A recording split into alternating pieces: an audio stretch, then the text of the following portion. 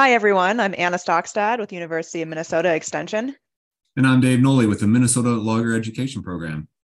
We're back today with another podcast episode, and today we're going to be discussing the stream and wetland crossing guidelines. And joining us today as our guest is David Demmer from the Minnesota Board of Soil and Water Resources. So thank you so much for joining us today, David. Yeah, thank you for having me. So, David, I'm going to jump in here with the first question, and I'm still learning here and understanding that the guidelines tell us that we have to that we need to limit stream wetland crossings. And can you just give us a little bit of an overview why that's important? Sure. Wetlands play a lot of functions in watershed health, and among them are things like beyond wildlife habitat, but stormwater attenuation, floodwater attenuation. There's chemical processes happening with soils that have been saturated for prolonged periods.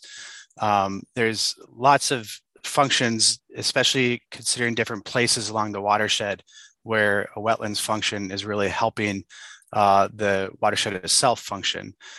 So with those functions in mind, laws have been set up in Minnesota for both wetlands and public waters, water courses to protect wetlands where they can, and then recognizing the fact that human activities do interact with wetlands and watersheds.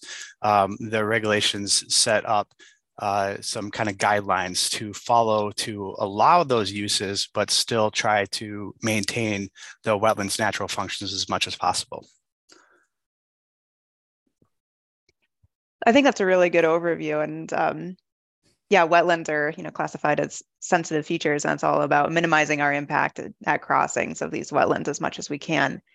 And I know a common problem is that occurs at these crossings is rutting. So could you maybe tell us a little bit more about what type of issues rutting causes and how operators can best avoid rutting at these wetland and stream crossings? Right. I mean, just due to the nature that wetlands are these areas that have either groundwater to the surface or shallow groundwater or surface water itself, wetlands are saturated soil conditions. And those saturated soil conditions contribute a lot to those overall functions that I just spoke to.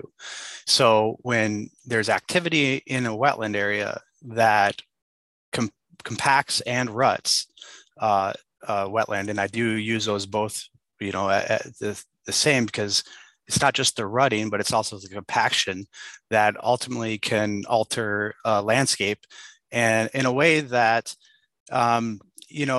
rutting encourages sedimentation, right? It releases sediment into the system that otherwise probably wouldn't have been.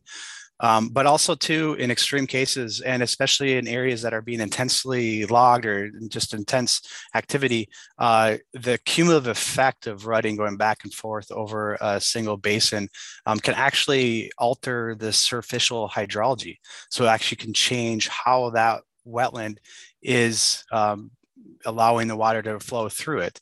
And especially in certain wetlands, such as floodplain wetlands or even sloped forested wetlands, that can ultimately have a cumulative effect on how the wetland functions and degrade the watershed, whether it's the water quality or its ability to function at some of its core hydrologic functions.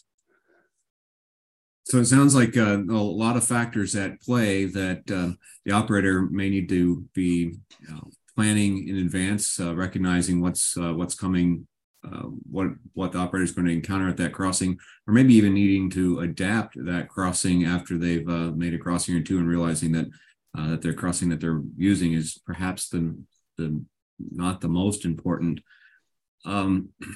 So there's a lot of different crossing structures that they can use. The guidelines has a whole laundry list of them. Let's say they need to cross the stream. Which ones kind of come to the surface, if you will, of popular or best suited for a variety of encounters? Yeah, great question. I think there's a couple components to it. There's one, the crossing of the stream itself, right? And a lot of the big factors in my mind, at least, and I think the guidelines kind of follow that. It has a lot to do with, one, how large that channel is, how deep those banks are, and how permanent of a flow it has going through it. There's approaches for each of those considerations, right? Going from a temporary bridge to a temporary culvert to a temporary ford. The latter, right, temporary ford being those circumstances that are most appropriate for those ephemeral drainages that don't have deep stream banks that can be pretty safely crossed, especially in the dry season. That kind of just works up then in terms of which is the best approach based off the size of the stream, the depth of the stream bank. And so you kind of walk your way up into whether or not a temporary culvert is appropriate or a temporary bridge, depending for those large channels. The key here for any stream crossing is that there are potentially regulatory implications for that. For example, if it's public waters, the DNR administers that program and has a lot of guidance out there for whether or not that activity would require public waters work permit. Don't forget about the Corps either, the federal side of things. If that waterway is under considered waters of the U.S. under Section 404 of the Clean Water Act, the Corps might be involved with that. In terms of approaching the actual stream, there's oftentimes also wetlands involved, right? Especially at the fringes. And in my experience, some of the most successful crossings that had the least impact usually involve some sort of timber matting to get there. The other pretty common scenario is approaching these systems, approaching these crossings during frozen soil conditions too. Yeah, and I was just going to say, so when you say, operating on frozen soil conditions, I know that over 50% of timber harvesting in the state occurs during the winter. And so could you maybe just give a little bit more detail about why we should be, why in certain cases we should be operating in the winter instead of during the summer? Absolutely, especially for our wetland plan communities that are logged. It's a really good management practice to approach these systems under frozen soil conditions. The main benefit is that when you have frozen ground in an area that is either permanently or semi-permanently saturated, being frozen will allow that equipment to travel over it without changing the soil structure. Especially if you're talking about organics will compact very easily. That kind of goes against its ability to be able to want to accumulate, because that's essentially what organics are tending to want to do naturally, is just simply accumulate. So when you compact it, you kind of reverse course on that. And of course, it takes away the opportunity for rutting or significant rutting or deep rutting if you're approaching it under frozen soil conditions. Well, David, certainly a lot to digest, a lot to understand here, and a good setup for our upcoming FMG trainings. Thanks for giving us a great summary of how to avoid negative impacts during stream and wetland crossings. And it's a segue for us into our next episode, where we'll be talking about riparian management zones, RMZs, and filter strips. Thanks for having me.